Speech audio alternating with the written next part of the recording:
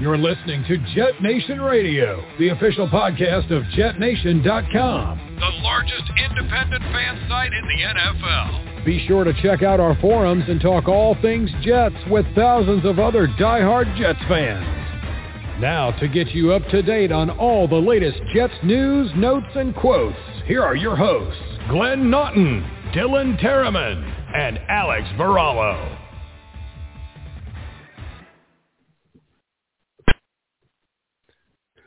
Good evening, Jets fans. My name is Glenn Naughton. This is Jet Nation Radio.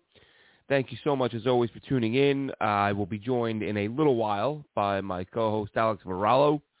Dylan Terriman will be with us back next week after I've taken some time off and taken care of some things at work and taken care of a move and some things of that nature. Dylan will be back. As I said, Alex will be calling in a little while. And what a disaster this one was, huh, Jets fans? I mean, my goodness. Robert Saleh and company take on the Denver Broncos in Denver, which is a tough place to play. Good team, tough crowd, tough atmosphere.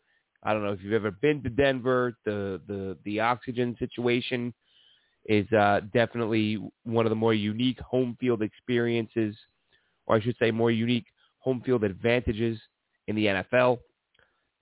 Things did not go well for the Jets. 26-0. The Jets lose for the second time in 3 weeks to a quarterback who they unloaded, Sam Darnold in week 1, and, of course, Teddy Bridgewater this past week against Denver. Bridgewater wasn't fantastic, but he was efficient, 19 out of 25, 235 yards. No touchdowns, no picks, didn't turn it over. On the other side of the coin, of course, Zach Wilson.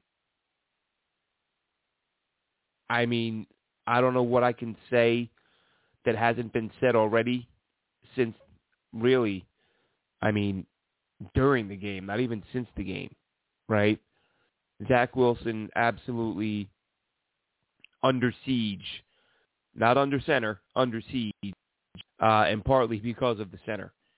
The Jets' interior offensive line, not very good. I felt like the tackles did a nice job, all things considered. Morgan Moses gave up a sack, but as I posted earlier to Twitter, that play, Zach Wilson did have a man open.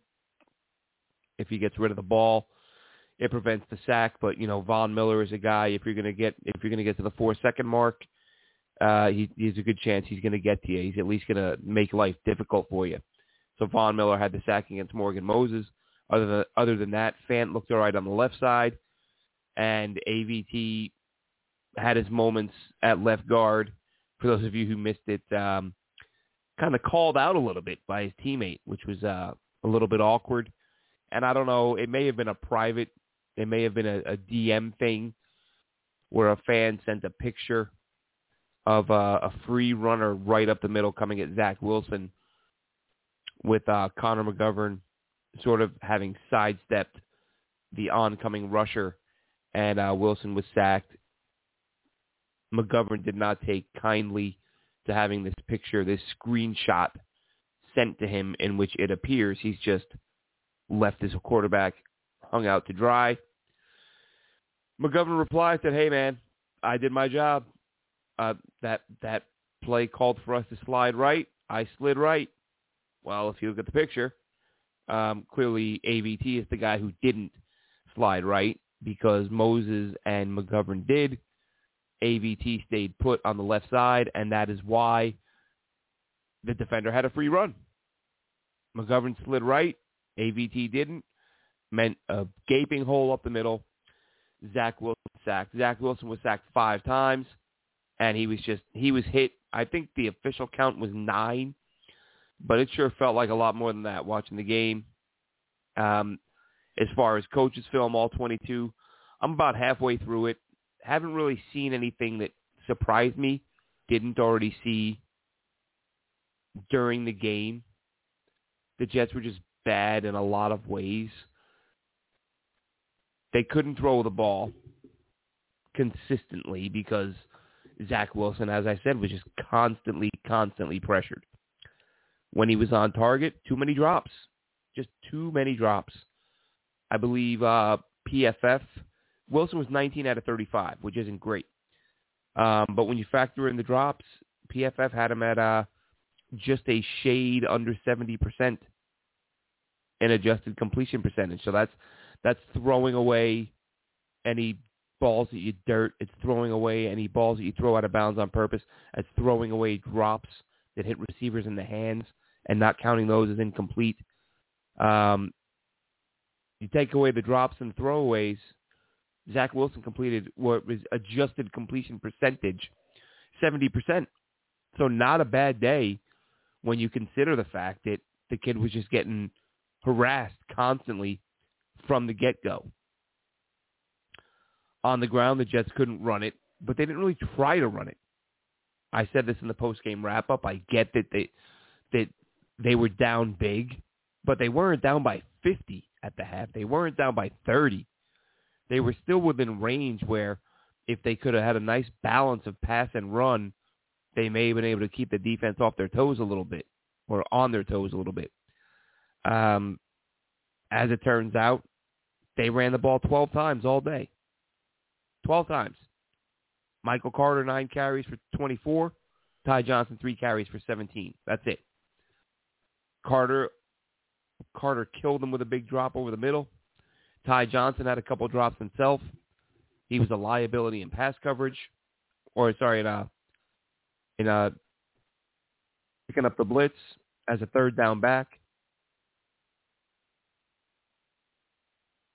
2 sacks were credited to Johnson last I looked. So his blitz picking up oncoming defenders, not very good. Corey Davis, 5 catches for 41, and this is a Zach Wilson issue here. He needs to look elsewhere. Some of the throws to Corey Davis were into about as tight a coverage as you see. Guys blanketed all over him.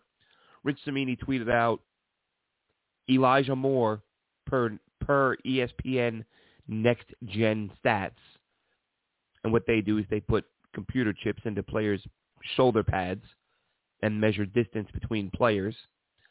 Keelan Cole had more separation than any other. I'm sorry, not Keelan Cole. Elijah Moore had more separation than any other receiver on the roster. Average of over 4 yards of separation. He had 3 targets. Corey Davis, who had only a couple of yards of separation, had 10 targets. You've got to fix that. Whether it means Mike LaFleur calling more plays where Elijah Moore is the primary read, or leaving it up to Zach Wilson to recognize the fact that Corey Davis has somebody in his hip pocket and he's got to look elsewhere. I did mention Keelan Cole. He had his first couple catches as a Jet, 2 for 30. Braxton Berrios, 2 for 26. Jeff Smith, 1 for 13. Tyler Kroft, 2 for 12. Tyler Kroft, Ryan Griffin, non-factors. They combined for 3 catches for 17 yards. Listen, I know Chris Herndon's not doing a whole lot in Minnesota. Better than this. He's better than these guys. He can block better than these guys as well. The blocking from Kroft and Griffin on the All-22, not pretty. Not a good job. So you have a couple tight ends who can't catch, who can't block, or I take that back. They can catch the ball a little bit, but they're not making any plays. There's no yards after the catch. Unless maybe it's a swing and the guy makes a play with a bunch of real estate in front of him. They're not doing anything you look at and say, glad we have that guy because he can do that. There's nothing they do that's special. And really, in a lot of aspects, they're functional, barely functional.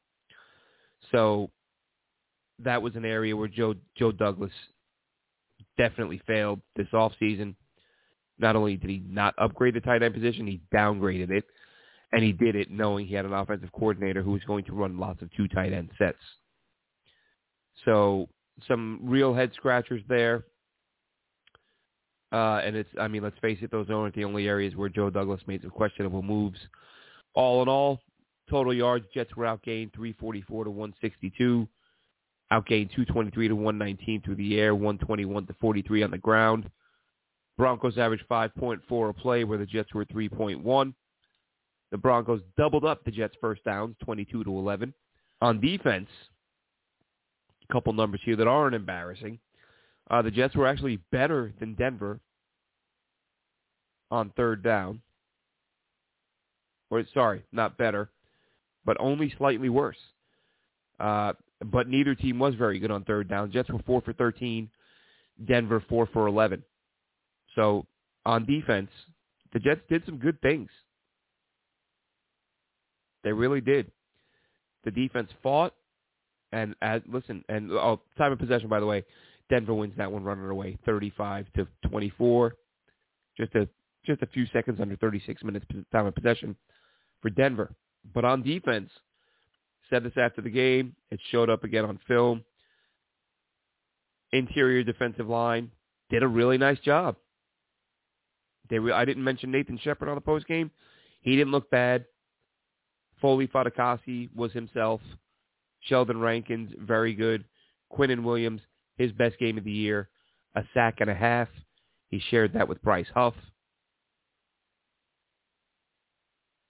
Marcus May led the way with 9 tackles. Really, that interior D-line, along with, I talked about how the corners got exposed a little bit. I mean, really, in the grand scheme of things, they weren't bad. It was just the first game where we've seen them get beat down the field a little bit and give up some big plays through the air. That's something that we haven't really seen. And, we've said teams haven't had to. They haven't had to challenge the corners because they were able to beat them in other ways. But Bryce Hall didn't look bad at all. Michael Carter II, I thought he looked fantastic. Again, you didn't see it as much on the live feed because you just don't see the DBs down the field. But after watching the All-22 earlier, or like I said, a little over half of it, about half of it, I thought Michael Carter looked excellent. And I saw a tweet about an hour ago that he had the highest. He was the highest rated rookie corner per PFF. And this is the thing. This is the problem with PFF, and I say it all the time. This is why they can't be gospel, because some of their grades just don't match up at all with what you're seeing. C.J. Mosley is a guy who I thought had a good game, not great, but he had a good game. He had I don't even remember what his grade was. It was atrocious, in like the 20s or 30s. But then you watch on film, and like I said, I'm watching, and I think to myself, Carter's having himself a hell of a day. And then, and then he grades out as the top-rated corner among rookies. So he's doing some things well. Whether PFF recognizes, everyone who's doing well is a completely different story. But the Jets had some struggles at outside linebacker, which, again, we kind of expected this year because so many young guys. A couple of them, as we know, converted linebackers, Hamza Nasruddin, Jamie and Sherwood. We expected these guys to have growing pains, and they are. And that's fine. This is the year to do it because everyone knows you're not winning anything. I will say, and I'm not going to back off of that. I said when this team signed Morgan Moses, because my expectation was that he would be starting right tackle from day one, I thought this team could make a push for the playoffs. I thought maybe 8 or 9 wins. Now, why did I think that? I thought it would be the Sanchez approach. Hey, we've built the O-line. Let's just run it, and let the kid pick his spots when to throw it. We're going to control the clock. We're going to play well up front and let this kid pick his spots to throw the ball down the field. And it's been nothing like that. I mean, first of all, of course, Becton goes down week 1, so you lose him at left tackle. And now with Morgan Moses in at right tackle, I think a Moses-Becton tandem would be nice. But again, to be fair, George Fant, and I think pretty sure I said this weeks ago. I said I thought he was like a rare guy, because I don't think you see this a lot. I think I said he was a rare guy who might be better suited to play left tackle than right. And he is. He's looked much better at left tackle than he has at right tackle. So, but all that aside, my expectation with this team was Becton and Moses at the tackles, AVT and Van Roten at the guard, with McGovern in the middle, and just pound the ball all day, eat up clock, let Wilson pick his spots. And I thought the defense, and again, this is with when they had Carl Lawson, I thought the team would have a shot to win a bunch of games. As it turns out, they're not running the ball nearly as much as I expected. Van Roten has regressed again. Becton, of course, is out, and the O-line up front has been a disaster for the most part. So things fell apart in a hurry up front. We'll see what happens from here. But that's one of the first things I really want to touch on is if you're the Jets, and I shot out a quick pregame or a pre-show video kind of touching on some of the things we'd be talking about tonight. And one of them, the big one, is what can the Jets do right now to get better? Right? Because here you are, 0-3, season's falling apart, and, how many teams right now do you think Joe Douglas can call and say, hey, I need a starting right guard. I'll give you a 4th-round pick. Like, teams outside of a few teams, Jets being one of them, teams at this point right now are viewing themselves as, either we're in a great position or we're one win away from being in a great position or a good position. As it turns out, the Jets are not a team that's in a good spot. So they have to find ways to improve, knowing that it's going to be extremely difficult to pry a starting level player away from another club. So if you're the Jets, if you're Joe Douglas, what are your options? How do you get better? Well, first thing you do, you got to get the O-line playing better. And the biggest problem on the O-line right now is Greg Van Roten. So you are limited in your options. But as I said a couple months ago, and I mentioned it briefly on the video I put up earlier, every O-lineman on the roster who is not currently a starter needs to get some audition time at right guard. I don't care if it's Chuma Edoga.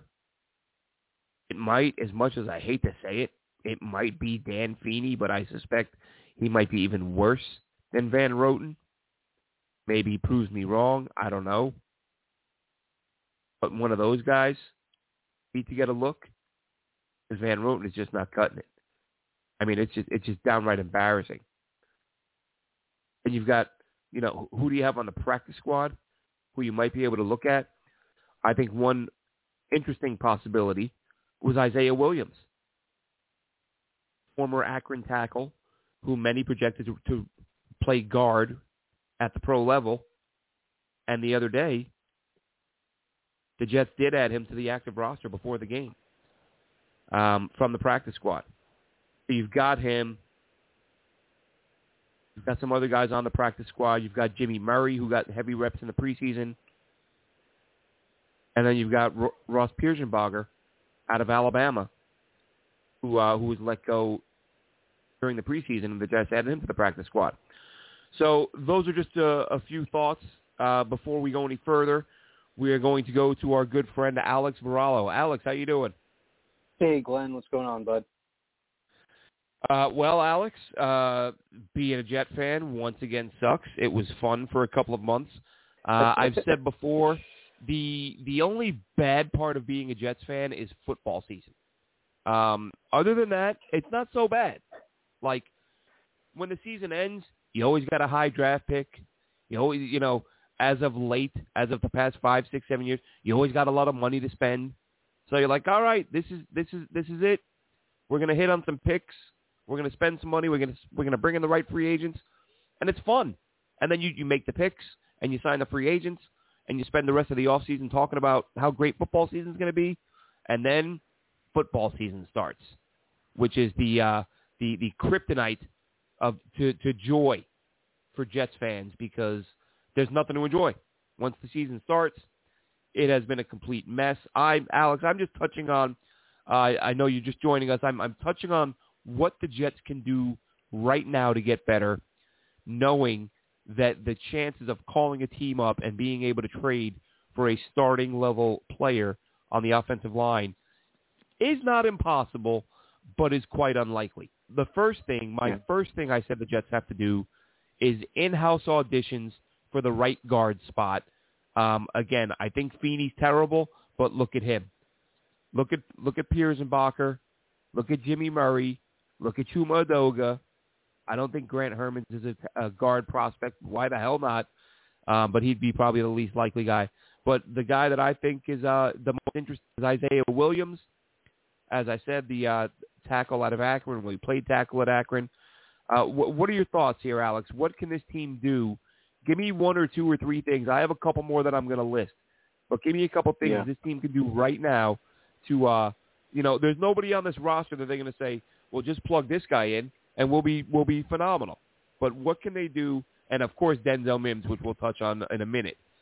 He's actually next on my list.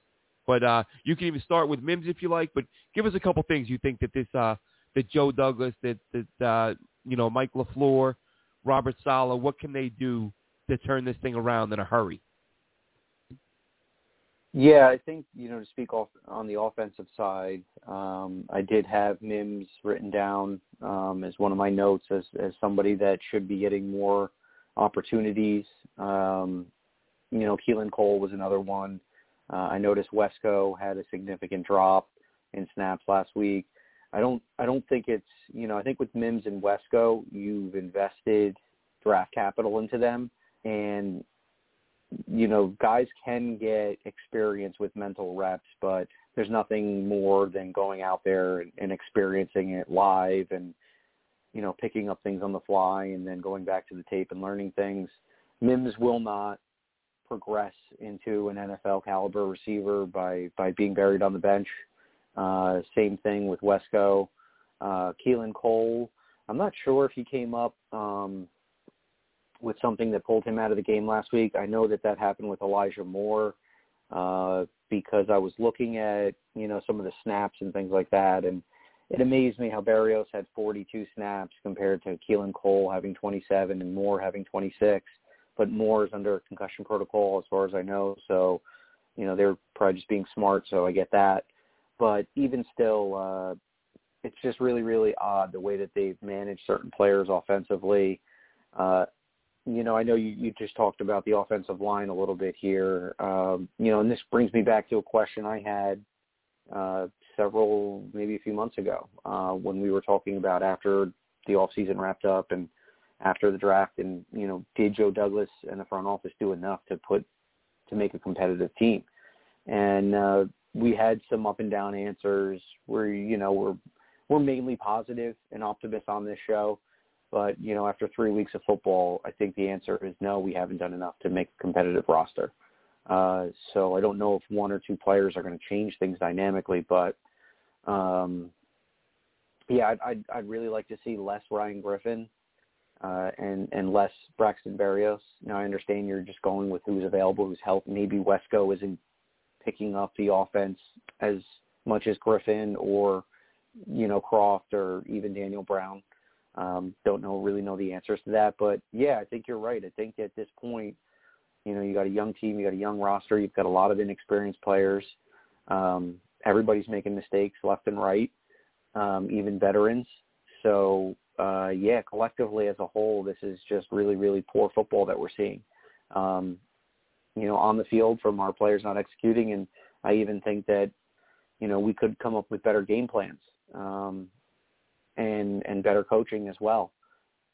Just some silly things that happened this past week. So, yeah, I do agree with you that if certain guys are not willing to do their job at the offensive line, do we make a change here?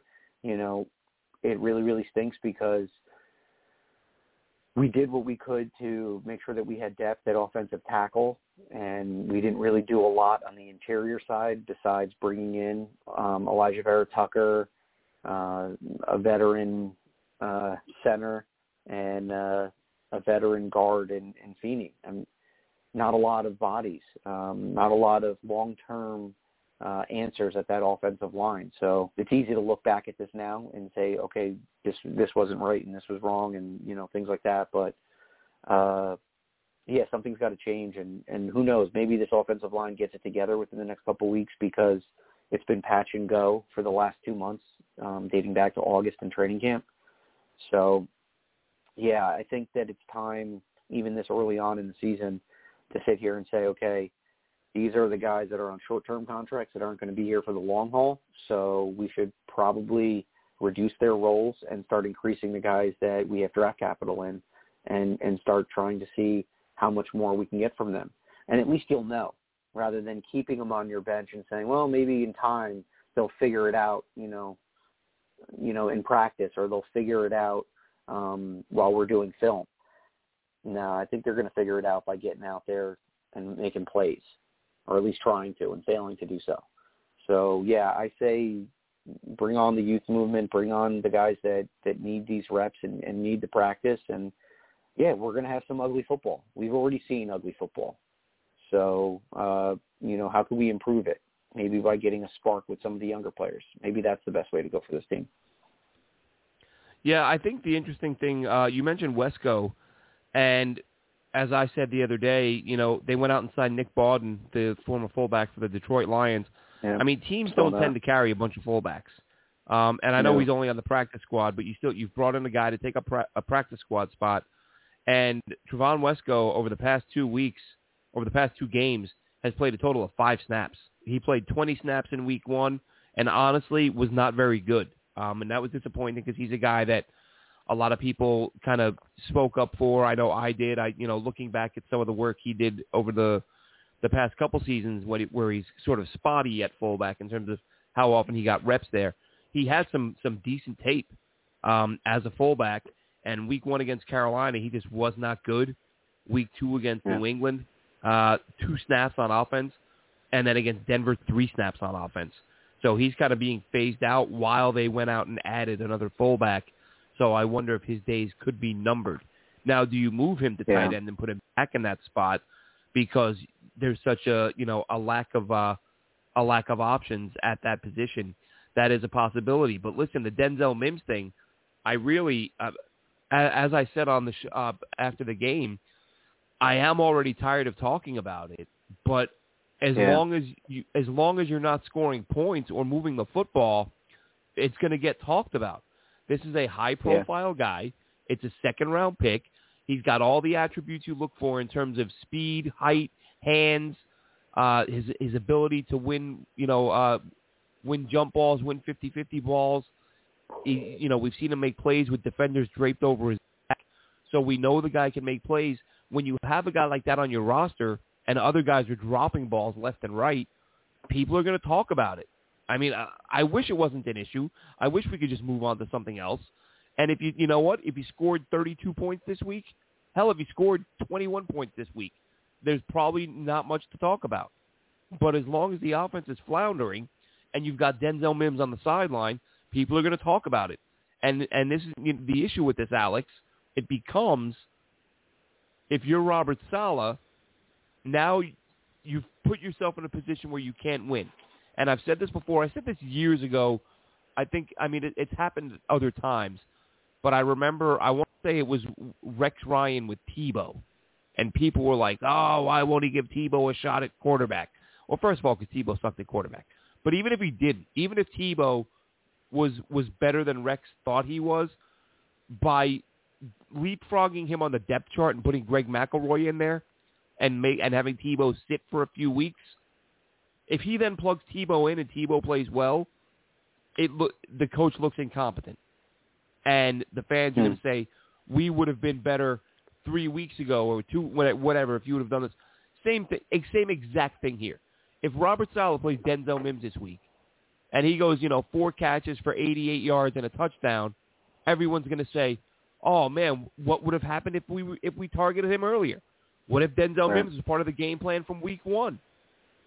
And then it becomes a thing where the coaching staff looks incompetent and they're not playing their best players, which is what it feels like right now. I'm not convinced. I've not seen anything that tells me that Keelan Cole is so very clearly a better player than Denzel Mims. So Robert Saleh stands there and tells the media, I can't start Denzel Mims because he doesn't know all three receiver spots. Okay, Coach, does Keelan Cole know all three receiver spots? No, he doesn't have to because he's a starter. He just needs to know his spot. So you're asking less of the potentially inferior player in order to bench Denzel Mims and saying it's because of special teams and knowing the playbook, which, as I said, and again, Alex, I don't know if you caught it. I did a quick 5-minute video to kind of preview this show. We saw a play. Rich Cimini tweeted it out. I tweeted it out earlier in the day. Several people have tweeted it out because it's such a bad look. Jets went trips right from their own 32-ish yard line. All three guys run the exact same route. They all run a dig about 8 yards deep. They're standing 2-3 yards apart, if that. So you've got, as I said, you've got about 65 yards by 53 yards to work with, and the offensive coordinator squeezes three guys into a 10-yard window. So it's either one of the worst calls you've ever seen in your life, or a couple of guys don't know the playbook. So now you're playing guys who may not know the playbook, who aren't producing, and benching the guy who is. Now, Berrios, honestly, him playing more than Mims, I don't mind as much because it's a slot guy versus a boundary guy. To me, Keelan Cole is the one I'm looking at saying, all right, you're the guy that's keeping Denzel Mims on the bench. And I don't know that you're as explosive. I don't know that, in terms of hands, he might be just as good. I don't know because we've only seen him catch a couple balls, right? Right. But this team needs somebody to make plays. I don't think Keelan Cole is a playmaker per se. I think he's a good player. And you can say to me, Denzel, somebody said to me the other day, Denzel Mims didn't have a single touchdown last year. What do you mean playmaker? Look, 15 yards a catch for the worst offense in the NFL. And Keelan Cole, to be fair, has had similar type seasons. But not and as of late. And he missed half of it, too. Yeah, missed time. He's not near, he's a sort of a 4.55, 4.59 type receiver in terms of speed. He doesn't have the wingspan that Mims has. So he's not as fast, doesn't have the catch radius, and isn't as big of a threat, as far as I'm concerned, to be a factor in the passing game. Glenn? What's that? There was a particular play where we ran a tight end screen, I think, to Griffin, and what they did is they motioned Berrios from left to right, and Berrios was running like a little like curl or a hook to make it look like he was running a route, but it's kind of a design screen where they get him to where he was the lead blocker for Griffin. I don't know if you remember the play. He didn't sustain his block, and Griffin got tackled about a yard or two short of that first down, and that ended up, changing possession, and we punted the ball. So I'm sitting there thinking, you can't put a guy like Mims, who was known for his blocking ability in college, and when he went through his interview process, that was the one thing that he said, what makes you different from the majority of the other wide receivers? And he goes, nobody will block better than me because that's what I take the most serious out of my game. Right. So even if you're just going to utilize him for run plays, that's maximizing a player's potential by putting him in what he does best. So even if you can't get him incorporated into the passing game right away, let him go out there and knock some corners on their butts and open up some lanes on the outside of the boundaries for our running backs. Because I'll tell you this, the offensive game plan, running the ball 12 times for a rookie quarterback, regardless of the situation of the game, because the Jets weren't out of it by halftime. I mean, they did get that late score within the last minute of the second quarter, but predominantly going through that first half, we were down by 3 and then we were down by 10. But it was within arm's reach. And then in the second half, I could understand completely negating the run, having to go to the pass, and going, all passing routes. But even still, you're not putting out your best blockers out in the field, and blocking is an issue right now all over the place. You're not running the ball effectively for the young quarterback. Out of the 64 plays that were ran or the 54 plays. I'm sorry, I think it was 54 plays. 14 of them ended up with Wilson getting hit or sacked. 5 sacks, 9 quarterback hits. So you're almost talking about like 30% of the plays. 1 out of every 3 plays, Zach Wilson's getting a snot kicked out of him. So, again, a lot of it's up front in the offensive line, but just putting the guys in the right spot so that you can win those little plays and keep the chains moving. Braxton Berrios should not be a lead blocker at any point in time, unless if we are just completely, riddled with injuries at the wide receiver position. There's far too much talent in that wide receiver room, in my opinion, where Berrios is getting majority of the snaps. But, he is a decent guy. He can make a play. He can spark here and there. I'm just saying, utilize the guys that do their best and put them out there to do what they do best is what Mike LaFleur should be doing offensively. Yeah, Alex, and I know that you came on a few minutes later than a few minutes after I started. That the running game was a point that I made early on, and I couldn't agree more. That they completely abandoned the run. And I said it, and you just kind of reiterated it. This team, it wasn't 30-0 at the half. This game was close enough, even at the half, to come out and keep trying to run the football. And you can tell me the run blocking wasn't there. And you know what? It was at least as good or as bad, depending on how you look at it, as the pass blocking. So maybe run the ball a little more and give these guys a chance to get into a rhythm. Because a lot of times that's what it's about. Guys, they like to run block, and you start running it enough, and they get into a rhythm, they get a feel for the game, and then you start putting your quarterback in a position to make plays. But 12 carries, 12 run plays is just it's ridiculous. And I think the Jets might be in trouble with Mike LaFleur. We're only a few games in. Of course, he's going to make mistakes. Of course, but it's been really bad early on. And I think one thing, whether Robert Saleh likes it or not, regardless of what Zach Wilson wants, I think you got to send LaFleur upstairs. If that's where he's most comfortable and that's where he wants to be, you have to say, all right, look, Zach, I understand you want to be face-to-face with this guy when you're talking to him, but you're going to have to talk to him on the phone like a lot of other quarterbacks do, and we're going to need to send him upstairs and see if that helps things. And it's a weird thing, but guys just have preferences. Some coordinators have a better feel for the game when they can see the whole field, and some guys like being down there on the sideline so they can get a feel for the sideline and momentum and how guys are feeling and what where things are going. I understand that. But when you're struggling, the way the Jets are, you need to start doing some things differently, and that's an easy one for Robert Saleh to say, all right, Mike, you feel like you're better at your job when you're upstairs. Let's have you upstairs this week and see how it goes. Because you're about to be 0-4.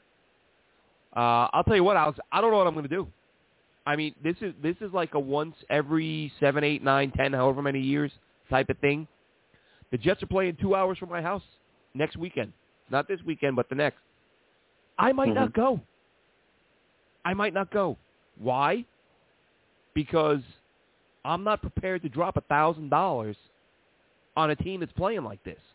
And for me, honestly, when you consider a trip down to London, it's not a day trip.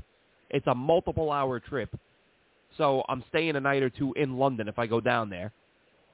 That's like $500-$600 on a hotel. You throw in a dinner or two, and then you throw in game tickets. My plan was to bring the family. That alone, like if I go here, my own admission, I'm being kind of a snob. I'm not going to go down to London and sit in the 840th row. Like if I'm going to the game, I want to be field level. Those tickets, minimum, couple hundred pounds, so nearly $300 each. So if I want to get this, like if I want to bring the family, that's $1,200 on tickets. That's before I buy a drink, a hot dog, and a hotel room. So even if I just say, look, my kids are 7 and 8, they'll enjoy it, but they don't have to go, right? Let's say I'm going to go on my own. Again, that's $300 for a ticket. That's still that same $600 or $700 on a hotel, plus a couple of dinners. Like I'm looking at $1,000 on a team that can't move the football. That's a tough pill to swallow. That's really like, I don't know. And like I said, Glenn, maybe be less of a snob and pay $90 and sit in the last row of the venue. That's, I don't know. That's more acceptable if I'm at MetLife, but at a neutral site where you're not gonna have that same vibe. Like, it's not gonna be a Jets crowd. I don't know, man. It's but like if you would have told me when they announced the Jets are playing in London, Glenn, you might miss that game by choice, I would have said, "What are you, out of your damn mind? They got a rookie quarterback. They're going to be playing competitive football." I'll drop $1,000 on that. You know, I'd start socking money away months in advance so I can get to where, I can pay for that. But now, even with the money, I'm better off spending that on, hey, Christmas is in a couple months. That'll be my Christmas gift money, something. But the fact that I'm willing to potentially... this weekend. What's that? Yeah, I'm going to be there this weekend to watch Derrick Henry run amok on us, and I'm going to have to pretend like I'm okay with that. I mean, listen, are you going to? By the way, I wanted to plug that. Speaking of plugs, actually, let's talk about our sponsor, Mile Social. If you are a business owner and you are looking for a hand managing all of your social media platforms, because let's face it, folks, there are a million of them. It is a job in itself. Let Mile Social take that over for you. Go to milesocial.com. That's MILE social.com. Whether it's your company's Facebook, Twitter, TikTok, Instagram, whatever it may be, let Mile Social take over the management of all of your company's social media platforms. That's milesocial.com, MILE social, milesocial.com. So check them out. The other thing I wanted to plug, if you go to jetnation.com, I believe there are tickets left, Alex. I'm not 100% sure, but they are having a tailgate / get-together. Anyone can go, but it's we're hoping to get as many members out there from jetnation.com. Jetnation.com, as I say all the time, best forums on the internet if you're a Jets fan, most active message boards online. Go to jetnation.com, check out the thread. There are tickets, I believe, still a few tickets available for includes tailgate, food, drinks, and your game ticket. Everyone's sitting together. Should be a really great time. And I don't have the numbers in front of me. Yeah, I was going to say I'm sure Alex will be there. I wish I could go. I really do. Hopefully one of these years, when COVID is really, when we're over this, and it's a little bit easier to travel, I'll be out there for a couple games at some point in the not-too-distant future. But check those out. We talked about Denzel Mims. We talked about the O-line. Another change, Alex. This is a small one, but I just in the name of getting guys on the field who might, if Zach Wilson is blessed with enough time to make a throw and he gets the ball into somebody's hands, maybe take a look at Kenny Yeboah. Because of all the tight ends on the roster, he's the only guy who's really an athletic dude. Even if you move Wesco, if you go with a different fullback and you move Wesco to tight end, you still don't have that athletic guy who can, run up the seam and create a mismatch and beat somebody deep. I think Yeboah can be that guy. He's an undrafted free agent. Is he ready? Is he ready for the NFL right now? I don't know. I just know the Jets need somebody on the field who can threaten a defense up the seam, and Kenny Yeboah, given his skill set, should be able to do that better than Tyler Kroft or Griffin or Wesco Brown's just a special teams guy primarily. Again, I'm not sitting here saying, well, just plug Kenny Yeboah in and you can hang with the Chiefs. That's not what I'm saying. I'm saying, how can you get some guys on the field for Zach Wilson to work with who pose a threat to defenses? And to me, that's Denzel Mims, more of him, and more of Yeboah. I don't know how you feel about that, Alex, but I have one question before you give your thoughts on a potential Yeboah addition to the roster. I tweeted this out the other day, only half joking. I was only half joking because I could see this happening. If Robert Saleh is going to be this stubborn with the Denzel Mims situation. So Elijah Moore is in the concussion protocol, which means there's a chance he won't play. Jamison Crowder has the world's most severe injury, groin injury in the history of the NFL. It was a day-to-day injury close to 2 months ago now, and he still hasn't seen the field. So if game day approaches and the day before the game, whether it's Dennis Waszak or whoever, the beat writers will tweet out the players who have been added to the roster for game day. What's going to happen when the Jets announce the day before the game that they've added Vincent Smith to the active roster and he is on the field on Sunday and Denzel Mims is not? A lot of eye rolling is what I'm doing now, and I'll definitely be doing that if that ever happens. I said earlier, I think there's a little bit of mismanagement going on at the moment. But how do you manage a game when you have 8 penalties for like negative 90 or 89 yards or something like that? I think I saw.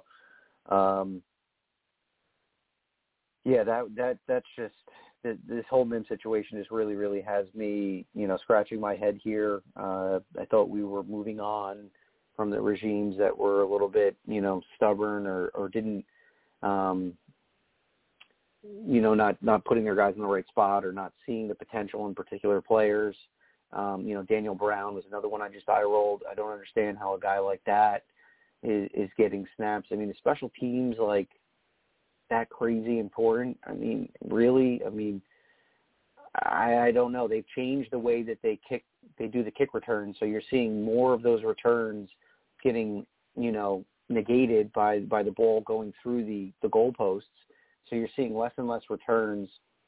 I haven't seen a punt return touchdown in God knows how long from this team or others for that matter. And holding spots for players like that and making guys like that active when you have playmakers, on the sideline doing nothing. And again, 2 weeks ago when we activated Crowder, it really made no sense to me. You didn't have to activate him. You could have kept him on. If you weren't anticipating on having him available for Sunday, you didn't have to activate him, but you did, and that cost somebody else a spot.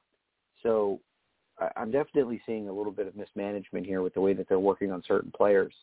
As far as the Kenny Yeboah, the guy's got talent. He did some really, really nice things at the end of the preseason. He was a little bit quiet before that.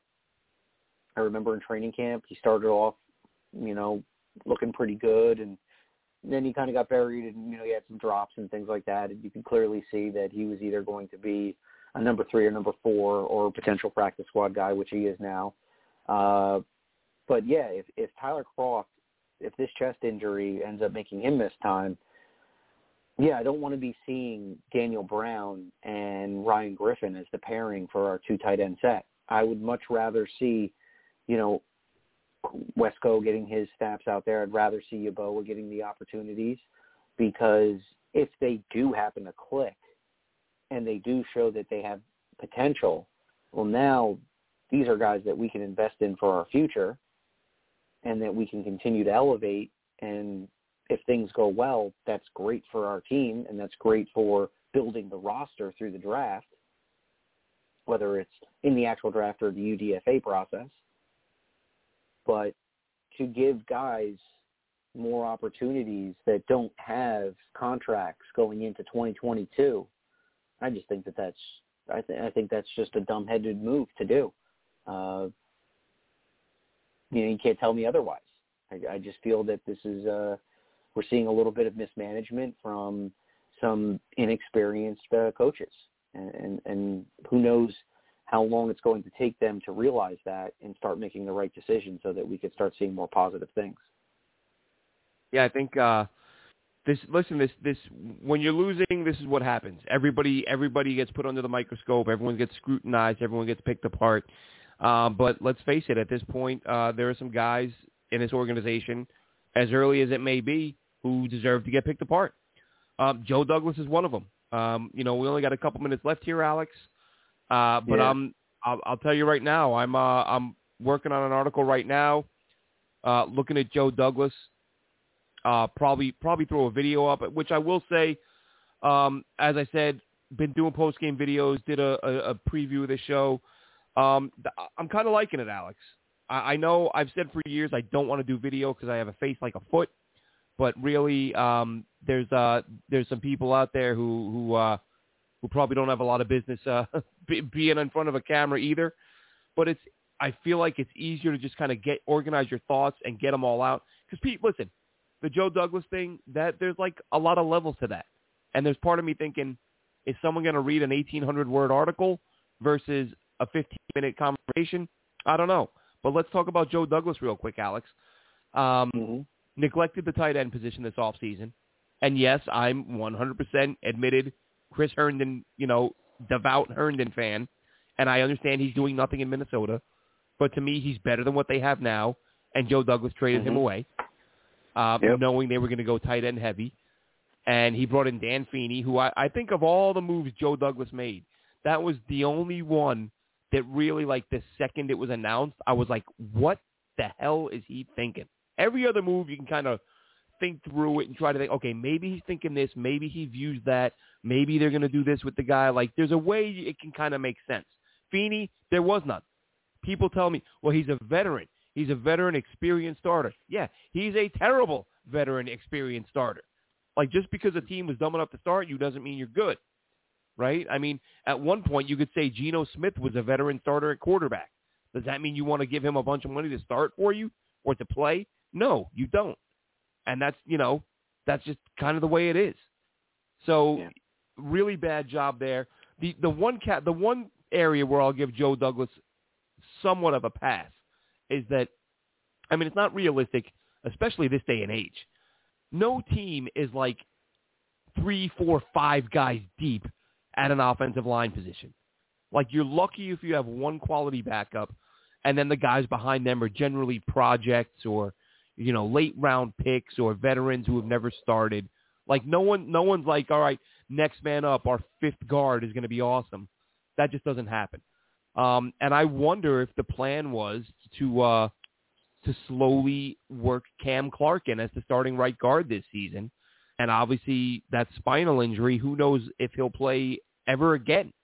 There really doesn't seem to be anything, nothing solid in terms of what's coming out information-wise regarding Cam Clark and his long-term future. I mean, they probably don't know yet. But once Cam Clark went down, I think that was a big blow. I think the plan was to have him be the starter at some point, and then Van Rotinger back up with Feeney behind him, which is more understandable. But really, the offensive line, bringing in Feeney, and you know what kills me, Alex? And I know fans can do this all the time. If you pulled up every tweet I sent out about every prospect leading up to the draft, you'd probably find 95% guys who suck. And you can say, glad you're not the GM, you idiot. If we would have taken that guy, blah, blah, blah, blah. However, 2 guys that I was all over this past year, Trey Smith out of Alabama, who looks like an absolute beast in Kansas City. He hung around till the 6th round because of some blood clot issues. I had said I wanted the Jets to take him in round 1 with that Seattle pick before the blood clots became an issue, or before I found out about it. And the other one being Brian Edwards, who I absolutely loved, and he's really turning it on in Vegas now. But anyway, that aside, Joe Douglas didn't do a great job with the offensive line, which is supposed to be his area of expertise, and he neglected the tight end position. And the draft picks, really, I think, Alex, and this is the last thing I'll say, I'll let you share your last thoughts, and then we'll wrap things up. I think your stance, anyone's stance on Joe Douglas is going to rely heavily on how you view player injuries. I've always said, if a guy gets hurt who has no significant injury history, I'm not putting that on the GM. It's football. Guys get hurt. It's the NFL. Guys get hurt. You cannot project that unless it's a guy like Blake Cashman, where you say, well, he's had multiple surgeries, he's had multiple injuries, like, we're going to roll the dice on him, but if this one busts, that's on you, GM. You overlooked it.